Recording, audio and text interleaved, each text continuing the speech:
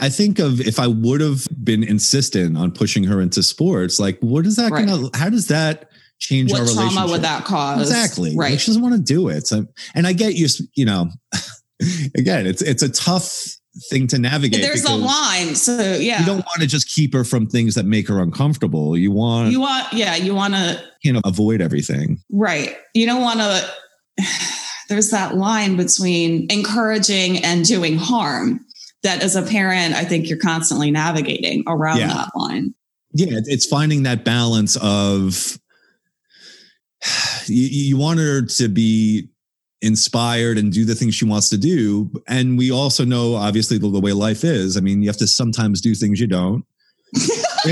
Right? I mean, it's not like all about doing everything we want to do in every moment of the day. Welcome to Confessions of a Financial Advisor, the antidote to conventional financial wisdom. My name is Al, and I've been a financial advisor for over 20 years. This podcast will explore the emotional and psychological factors that affect our behaviors. All of the other financial podcasts out there will talk about the numbers and the math.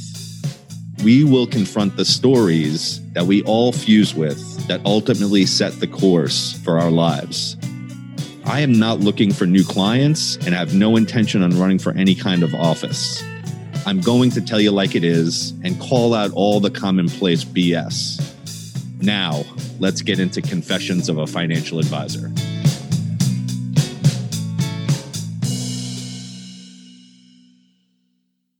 Episode 23, What I Don't Tell My Daughter. Isn't that how it goes, Diane? The things I don't tell my daughter. The things I don't tell my daughter. Yeah. Here with my partner in crime, Diane, once again. Hi, Al. Hi. So we were just talking a little bit about the things I don't tell my daughter. And the whole idea came from when people talk about what they are doing or how they are and who they are and what kind of person they are, and then they don't act that way. Right. When there's an incongruency between what they say and the behavior. Yeah. And it's one of my biggest pet peeves. Just act. You don't need to verbalize how you are. Just be who you are and I'll see how you are. Right. And it goes back to that quote that how you act or who you are speaks so loud, I can't hear what you say. What you're doing speaks so loudly. I can't hear what you're saying. And so we've talked about the vast majority, more than 90% of communication is nonverbal. Yes. And people give away a lot of information with how they are being rather than what they are saying. And as a writer, I love words, but like words can only go so far. I mean, how you're being speaks louder than often what we're saying. Yeah. And I think sometimes it works in the reverse too. Sometimes people speak so like they believe their own bullshit so much and they walk around the world telling this story and people believe them. And then they just don't act in those ways. So for instance, I'm going to do a hypothetical. This is nobody out there that I know. An ex-husband's basically going on and on about how great of a father he is and then just not following through.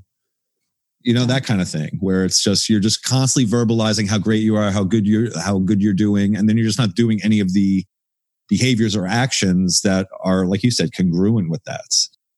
Right. Integrity. Holy shit. Integrity. Yeah. That word. Do what you say you're going to do. Like, how is this so freaking hard for people? Yeah. Like, say you're going to do something, do it. Or if you say you're not going to do something, don't do it. Yeah. And if anything, just don't talk about something then don't say anything. Like, just say nothing. You're going to say you're going to do something and then not do it. It's just completely, there's no integrity there. Yeah. So when I talk about the daughter part of it, I just always thought I picked up on so many cues from my parents, every nuance. I mean, I think all kids do this. You see how they're acting to each other. You're seeing how they act to neighbors, to friends, how they to the wait staff at restaurants. That's the huge one. Like the wait staff in a restaurant. Like my dad was so, it was just the most annoying and like uncomfortable and embarrassing experience to be around him in a restaurant because he would always order things that were not on the menu. He was that customer. So here you go. Here's the menu. You might as well not give him the menu. He's not looking at it. He's going to blatantly order something that's not on it. Wow. Like he would literally order like ice cream at the end of a meal. And guess what flavor he would order? It was called buttered almonds. Not even butter pecan's more actually traditional. It's more widespread. I mean, even that's a little bit off the chart. No, it's buttered almonds. Have you ever even heard of that ice cream before? I have not. No. Well, there's an ice cream called buttered almond. I think you can get it in one supermarket in all of Long Island. And at every restaurant, my dad would ask for that ice cream. And then he would be like, oh, what do you don't have buttered almonds? I'm like, this is the most embarrassing experience. Mm-hmm. And so all these things, I guess we ended off like our conversation saying it's sometimes your parents are put on this earth to show you what not to do. Yes, how not to behave in the world. And so you and I have talked about, you are one of the parents that I have actually spoken about in other podcasts that I've been a part of as being a highly intentional parent.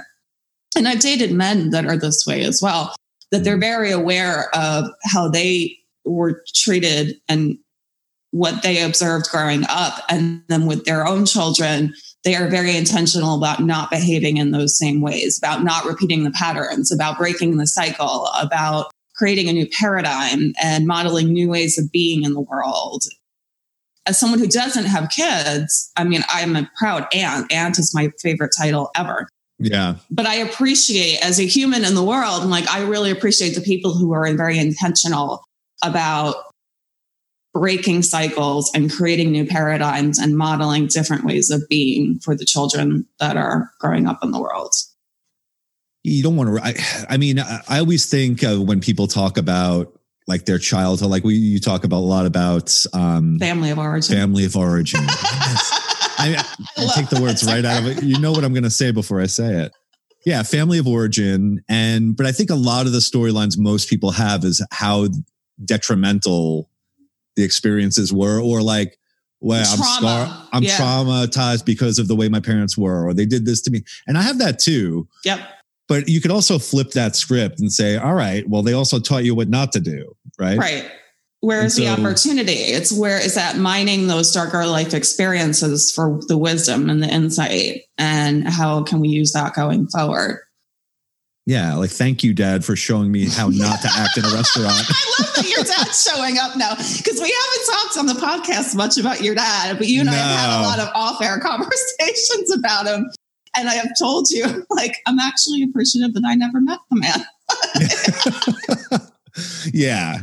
I wish I met your mom, but not your dad. You gotta understand his origin. So he was literally off the boat from Sicily at age 13. Mm-hmm. He was thrown into an all English speaking school in New York where people made fun of him, and, just lived like a tough life. And then, did everything from painting houses to driving taxis to, finally getting a job as a mechanic. And he worked in the city of New York in the Bronx. He commuted every day. Most of the time left at 5 a.m. A lot of the times got home at 8:30 at night, lived a really tough life, on any, measure. It was a very tough. And that was his life experience to navigate.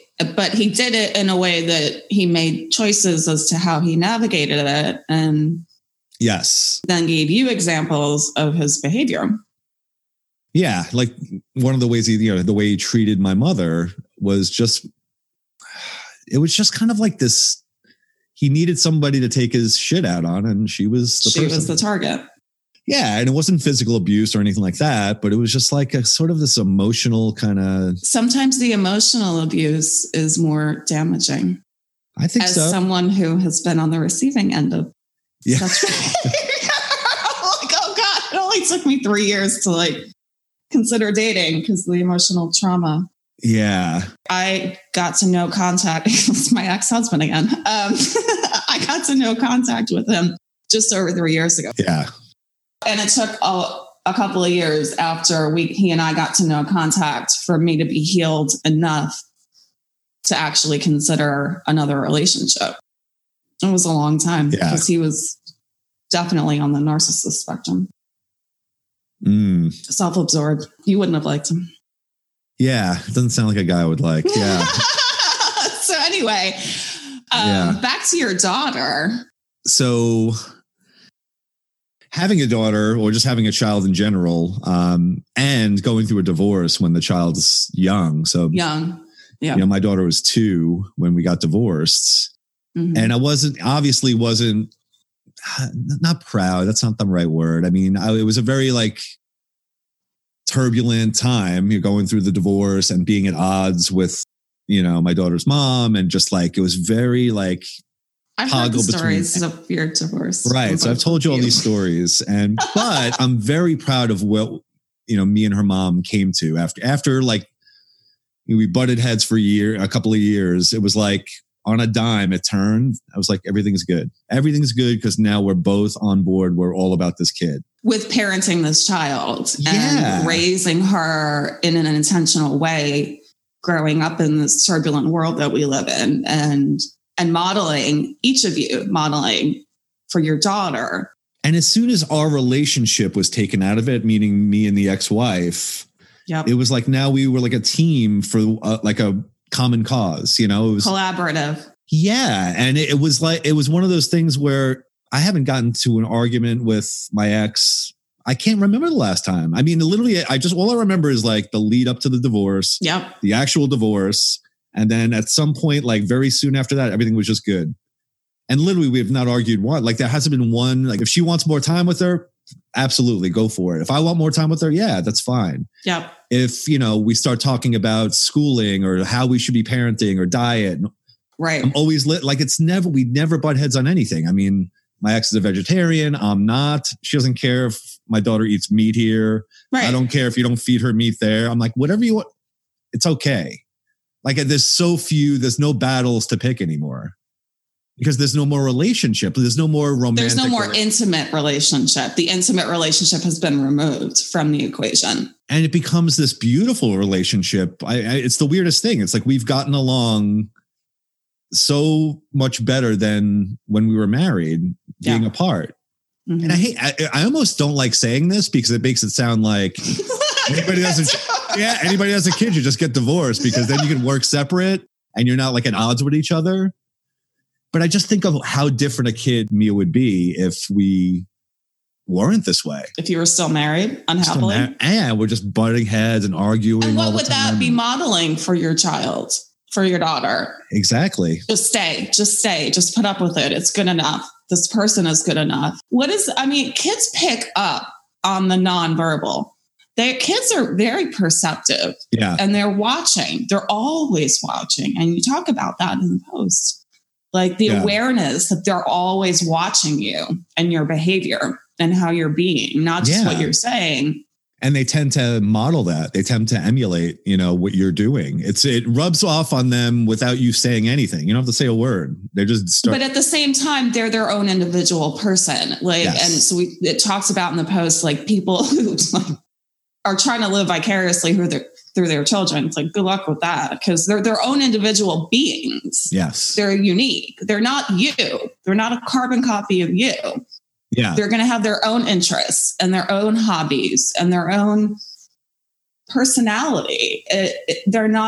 You don't have a child expecting it to be a replica of you, because if that's the expectation, you're going to be disappointed. It's true. And I think also, if you have expectations of just, you know, something like practical, like I always played sports as a kid, everything from soccer to everything, tennis, volleyball, track and field, cross country. I did all of it, like, you know, basketball one season. And I always thought that's just what you did as a kid. So like with me, I was like, well, what sport do you want to do? And she's like, I don't want to do any of them. I'm like, really? You don't want to do any of them? She's like, I'm just interested I like drama. I like dance, which I guess is somewhat of a sport. But she likes dance and performance. So like everything having to do with acting and singing and performing, that's her thing. Okay. And then I finally wrapped my head around. I'm like, why does she have to do a sport? She doesn't have it. I just had it in my brain that that's what kids did. And then once I finally realized, I'm like, well, that's not what she's interested in. And this is what she really likes. And I'm going to encourage her to do that. Instead of forcing it, jamming it down her throat, like you got to like join this league and that league and do this. And why? Why do you have to? Check all the boxes. What? I understand you have to be healthy. I get it. Or you have to be physically active. I get it. Yeah, but. But I think some people like sort of like talk about sports for kids that, oh, well, they have to learn how to play on a team and they have to learn how to win and lose and they have to learn how to competition. And I'm like, do they? Well, I mean, I think really? Being in theater is being on a team. I was never athletic in high school. I didn't find running until my 20s. Yeah. And people ask me, they're always like, because I'm very tall, or like, did you play basketball? I'm like, no, I never had any interest in that. Right. I'm the writer. I'm like, oh, let me play with words. That's where my creative pursuits and interests lie.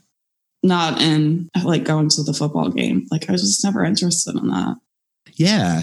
And I think of if I would have like been insistent on pushing her into sports, like what is that how does that change our relationship? What trauma would that cause? Exactly. Right. Like, she doesn't want to do it. So, and I get you know, again, it's a tough thing to navigate. There's a line. So yeah. You don't want to just keep her from things that make her uncomfortable. You want to, avoid everything. Right. You don't want to, there's that line between encouraging and doing harm that as a parent, I think you're constantly navigating around that line. Yeah. It's finding that balance of you want her to be inspired and do the things she wants to do. And we also know, obviously, the way life is. I mean, you have to sometimes do things you don't. Right? I mean, it's not like all about doing everything we want to do in every moment of the day. It just doesn't. The mortgage payment needs to be paid later today. They appreciate when I make the payment every month. Yeah. Sure. Just cleaning, like adulting. Daily maintenance of your body and your surroundings. And like those things have to be done. You don't necessarily want to do them, but or like just interacting with people. Being uncomfortable with saying hello to a stranger, like introducing yourself. I don't have that issue anymore. Like people just tell me. No, me neither. Yeah. This is what social quarantine has done to introverts. Yeah, but the cashiers, I'm like, tell me how you're doing today. And people do. So getting back to the parenting part here, Diane has a friend that she told me about. Yeah. That is just like, one of those people always on their cell phone, but will like go to like, a Starbucks and literally like the barista will ask him for his order and like, he'll take a call and he'll put up a finger, like almost like, it's like so entitled. What an asshole. Yeah. Like he's online and like, he's just like the center of the universe, right? Like what I'm doing is more important. Yeah. And he's like that, like with, with me, like with like, I'm sorry, with you. Her friends, like you'll just be in the middle, like talking, and he'll be like, hold on. And then like, he'll take something else. I'm like, who does that? It's like, who just like kind of, it's almost like he's toggling, like while you're in the middle of like an interaction, the attention will completely go away from you to something else. And you're just on hold. Or it's like those people that ever call, like they call you on the phone and they talk for a second. And they're like, all right, hold on a second. Yeah. Wait, you called me. Right. You just called me. Now I'm on hold for you. How does that work? Yeah. So your friends, this particular person that we're talking about. Well, I wouldn't. Friend is a strong word. Acquaintance. Friend. Okay. Acquaintance, we'll say. I have boundaries too. You would believe how his children act. Oh, like, so the children are just like raucous and like just, all over the place and attention seeking and loud and obnoxious. Where do you think they get it from? Where do you think they get it from? It's just a mimicking of the parent. It's like, and the parent's not doing it in the way they're doing it, but the parent's just kind of like oblivious. They're just being their self-absorbed self. Right. And modeling for children how to be in the world. Right. He's doing the adult version. They're doing the child version. Yeah. And the cycle goes on, and how fun for the rest of us in the world. Yeah. And I'm not trying to pat myself on the back that I'm like, parent of the year or anything, or super parents. Super dad. But I see my daughter and she's like kind, polite, engaging, thoughtful. Like she's in the moments. Yeah. I haven't met your daughter, but she leans a little bit on the people pleasing side, which, it is what it is. I mean, I think she sees like that, her mom and myself like are very polite to everyone. And so she mimics that. Mm-hmm. And she's friends with a lot of different types of people. Mm-hmm. So like, I know at school, she just got all different types of friends, which is just what I was like as a kid too. I was friends with like people that freaking smoke pot and the jocks and the nerds and all the different, like, yeah, it was just kind of like I had my yeah, I was just friends with everybody. A wide variety of connections. Yeah. And she's totally picked up on, or that's maybe just the way she is. Maybe that's inherited trait. I don't know. Yeah. And that's why I'm pulling you into my circle of friends. I'm like, here, I'll share. Like, yeah, I think you'd like all of them because absolutely every connection that I've shared with you has worked out well. Totally has. That's so true. Well, because you asked me, you're like, how do you know all these people? I'm like, I just talk to people. Like, I know. I can't go anywhere in Charlotte without running into someone that I know. I've been thinking, especially being quarantined like this, like I've been thinking a lot about getting out and like, I got to like make believe that I just moved here once again. Like when I first moved to Charlotte, I joined like 2 different leagues. I just reached out to a lot of different, and I made friends. Most of the friends I have today are from that initial surge of like trying to get out to meet people. And I really haven't done much of that over the years, except for like work people. And, once you have like kids, it's like, it kind of takes away from your social life a little bit, but I'm like, I got to get back to that. Like I need to like, so I literally got on like Charlotte Meetup and just like found like a hiking group. I'm like, I got to go hiking. Like once a month, go hiking, go meet some new people. Yeah. Make some new friends. I think it's time. So this is like being in solitary confinement has made me realize like when things open up, like you got to get out there, like stop being connect with people. Yes, you do. Like I'll talk to anyone. I go literally about each and every day, even in freaking social quarantine. And I just talk to people. I'm like, how are you doing today? And people, that's all you have to do. That's right. And using people's names. Like I'll be at a bar and I'll be like, the bartender, what's your name? Because I love that question. And people appreciate you using their name. Oh, yeah, they do. It's like the most beautiful word to them. Yeah. Yes. It's like, wow. Exactly. It's definitely more engaging. Yeah. So anyway, back to your daughter. So we were talking about also, like, I try to be so contrarian with my daughter just because she's here. Like, I feel like all parents spew out the same shit to their kids. All right, you got to get good grades. You got to go to college and you got to, and it's like this like lineup of things they have to do.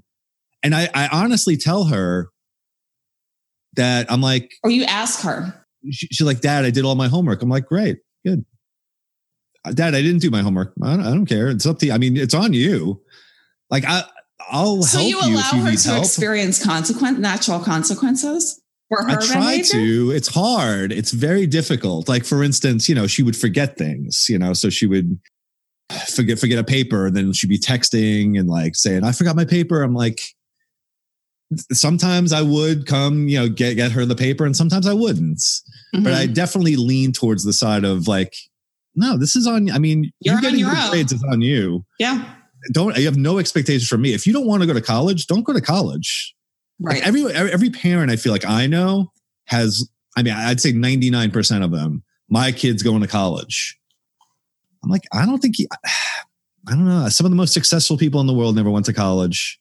I did. It was a very expensive piece of paper. Yeah. I don't see it as a prerequisite to, it depends on whatever field you want to get into, but. Well, you and I. Real estate and financial advisory. Guess what? Guess what? We both got psychology degrees and. All you need is a high school diploma though. Work in sales. Like, wait, how did that happen? Like of all the careers that you and I ended up in. Well, you just think of like the time freedom. Like, so I feel like college is almost in a lot of ways just like gearing these kids up for like corporate America. Oh, it totally is. It's a total structure. Right? It's a traditional structure. And the patriarchy is dying very loudly right now. Yeah, but it's a traditional structure and it's the expectation. Well, this is what you do. Like you finish high school, you check that box, and then you go to college and get a degree. And then you go work in corporate America. And then you get married. And then you have 2.5 children with the dog and the white picket fence. And then you slowly, and then you like slowly resent your own life. Start waiting for your spouse to die. Or your goals go to shit. And then maybe there's an alternative way to be in the world. Maybe there's different ways to live. Maybe, I think, divorce is such a big topic. But I think parents who are successfully, intentionally co-parenting beyond divorce are modeling a really healthy alternative way of being in the world instead of staying in an unhealthy relationship. Because who says that there's one person that you're supposed to be with for the rest of your life? Says who? Well, obviously we're not saying that. I mean, but this is the weird thing and this is the slippery slope, because we talk about this kind of thing. Mm-hmm. And I feel like I'm 100% unbiased in the fact that I'm watching it play out in my life. I know that the relationship I had with my ex is better than it ever was when we couldn't be in that romantic kind of relationship with a child. And now that we're not in that, it's working. Like, and it works really well. Like, our kid gets a lot of love and a lot of attention and a lot of direction. Yeah. And we're on the same page, and the child knows we're on the same page and we're not fighting. There's consistency. Yeah. And then you contrast that with a married couple. It's just by nature, it's going to be a little bit more of a turbulent type of, when you're living with someone 24/7 and you have a child, it's a different dynamic. And I don't know I'm not saying one's better than the other. They're different. They're just different. And good for you if your marriage works out. I've been to weddings by myself over the past several years. I'm like, I'll celebrate you, the fact that you're choosing to get married. Yeah. Hope it works out. But what's the underlying reason, And we're getting off topic, but like, what's the why? Yeah, it's especially if you're not religious. Like, if you're not, which I wasn't. Right. I just remember in my mind, I just thought this is what you do. Everybody else is doing it, and I don't want to be a weirdo. You're with somebody for 6 years, like you have this automatic thought. At least this is the thought I had. Like, everything has to progress. Where is this going? Where is this going? Oh, that's a fun conversation. Yeah. Well, we're either growing or we're dying, right? There's no stagnation in this world, right? That kind of thing. Such bullshit. But these are all storylines. They're just stories. They're just stories that we've been fed and told to believe. Yeah. Like the idea of when you're following the masses, or it's time to pause and reflect, Like, anytime the masses are doing something, everybody's doing the same thing. It's time to take a step back and wait a second. Everyone's hoarding toilet paper. Right. That's right. Yeah. People go to the scarcity mentality and they panic. And it's just like, okay, or we could take a step back, have a broader perspective. Yeah. And kind of talking back to the whole corporate America thing, and having your kids go to college and having your kids do this whole checklist of, these are all the things you got to do. And you got to get good grades and do this. Downstream of that, getting into corporate America and working their 9-to-5 jobs and doing that for 30. I'm like, that world is slowly evaporating. It's more of a gig economy. It's totally more of a gig economy, says the freelancer who's working at home. Yeah. That's the direction the world is going in. People wake fuck up. And all my daughter knows is that I'm home. When she gets off from school, I'm at the bus stop picking her up. When I'm walking her to the bus stop in the morning, I'm home on the weekends. I'm never traveling for work. It's just, she doesn't really, again, this is all something she's seeing on the periphery because she's in her little kid head. But it is rubbing off on her. I think when she gets older, she's not that little. That's true. I guess she just doesn't verbalize it. So I don't think she's aware of it, but I know she is. Oh, yeah. And I try to have small conversations with her. Well, where do you see yourself doing? She wants to be an actress, right? I'm like, great. You want to be an actress? Sounds great. If you want to make money, how would you do it? Well, you own your own business. Well, maybe I'll own my own business. Oh, okay. Yeah. That's pretty amazing.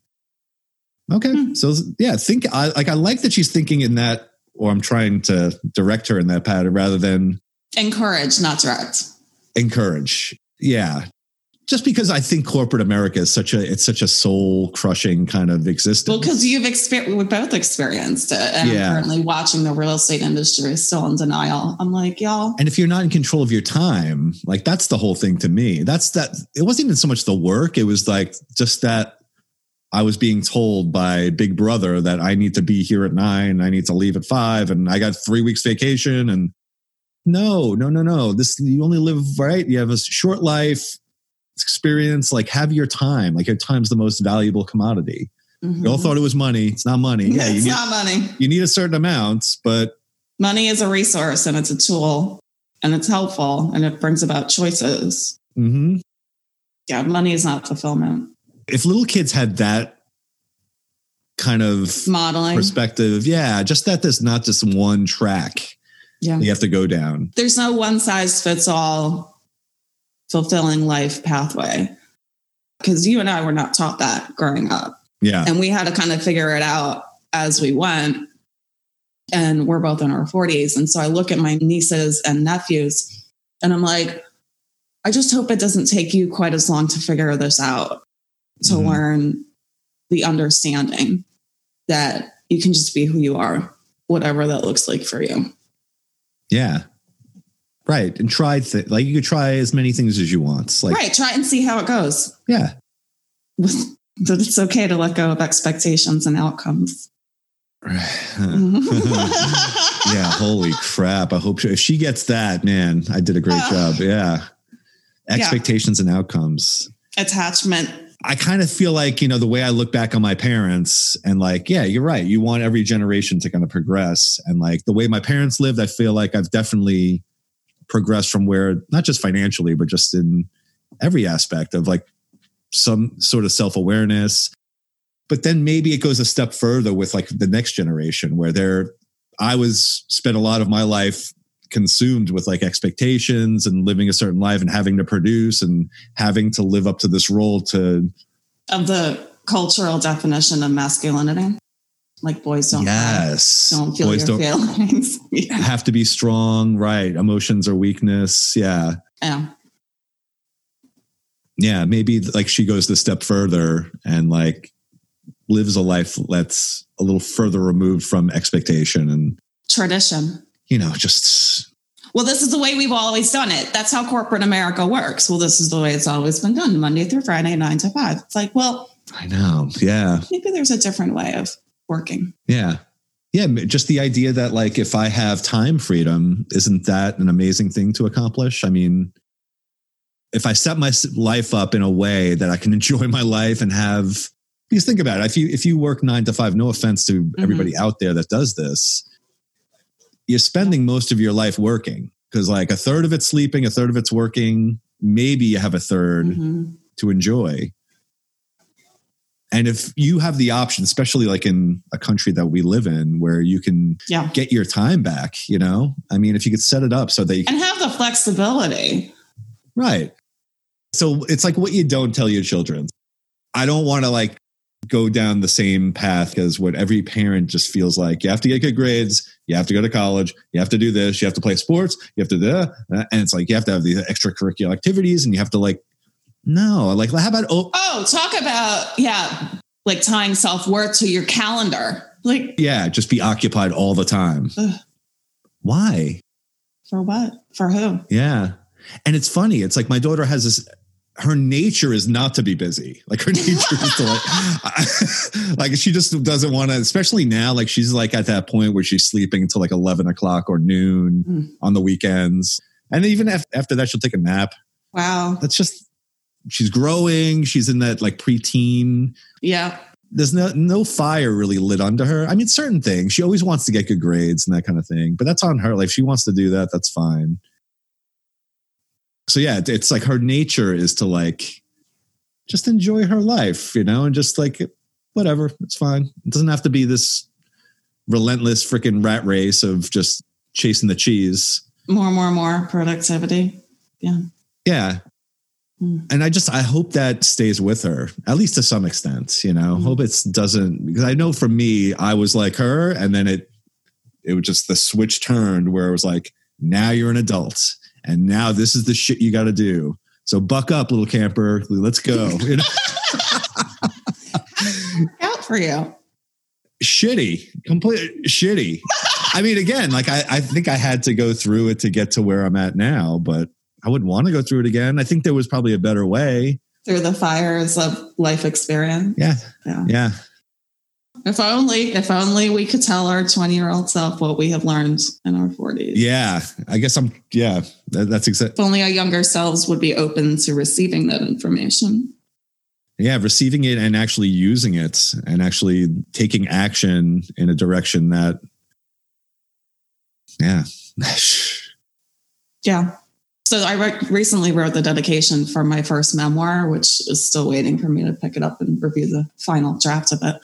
So I wrote for my younger self who chose to walk through the fire into the unknown.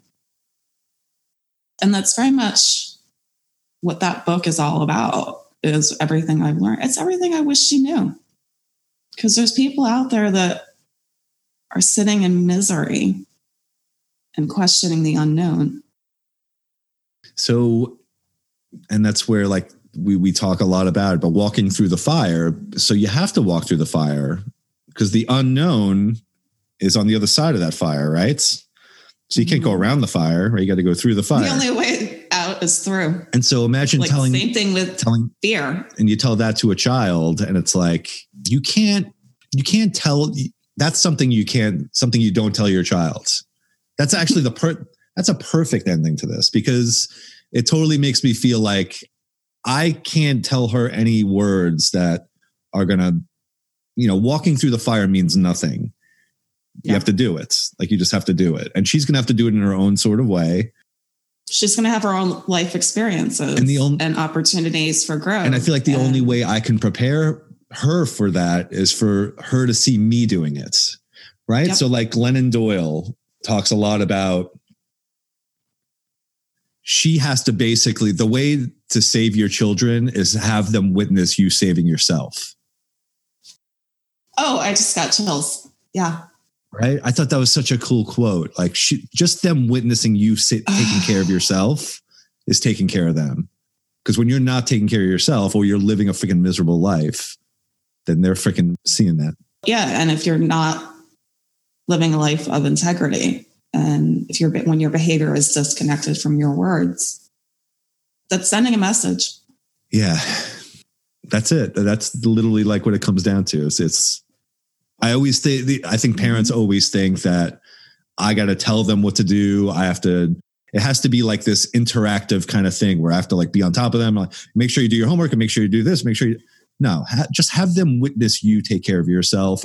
Have them witness you going after the things you want in your life. And yeah, there you go.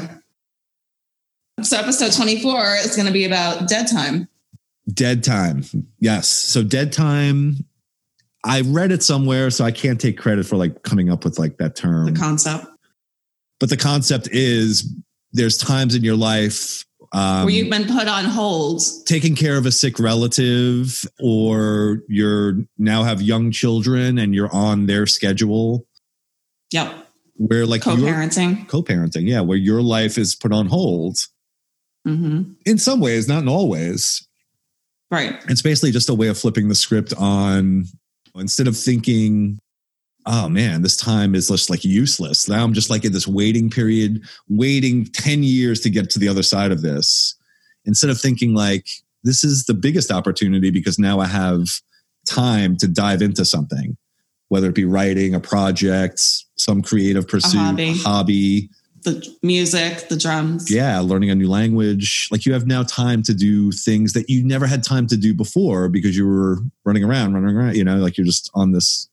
As we've all been put on social quarantine, we've all been like, how timely is this? We're recording this in the middle of April. Yeah. As the world has collectively been put on hold indefinitely. Yeah. But where's the opportunity? Yeah, because it is what it is, right? I mean, there's nothing that you can do about it. Like, there's nothing you can change about a quarantine. Now you have to stay home, so that there's no choice there. What are you going to do? What are you going to do with all this time now? How are you going to use this time? Yeah. I actually finally finished a book that I've been reading. So, which one? It's called Shameless by Nadia Bolz-Weber. She is a pastor, actually. Oh. She has a great video online, a really powerful video about forgiveness. Okay. And how badass forgiveness actually is. So I got to check that out. All right. Yeah. Definitely got to check that out. All right. Anyway, so we will. Yeah. Come follow us at faconfessions.com. Like, subscribe, share. Comments, review. Yeah. Next week, 24, Dead Time. Can't believe we've done 24 episodes now. It's pure insanity. And it's actually, for listeners, like, the 24 episodes are just a minuscule amount of the conversation that Al and I have been having for almost a year now. Yeah. I mean, think about it. I mean, so we did these blog posts before we ever had these podcasts. We've been talking since the time we met. Yes. And having conversation. And I told you very quickly, I was like, I need conversation with you. Yeah. Because we were collaborating on the writing. And I'm like, no, I need you to talk to me. And again, it feels more comfortable just to, because then you can let your thoughts wander a little bit. It doesn't have to be a perfect blog post written as a perfect masterpiece. It could just be a conversation that floats around. Is natural and organic and genuine. Yeah, imagine that. Yeah, very true. All right, so we'll see you. All right, we will see you next week.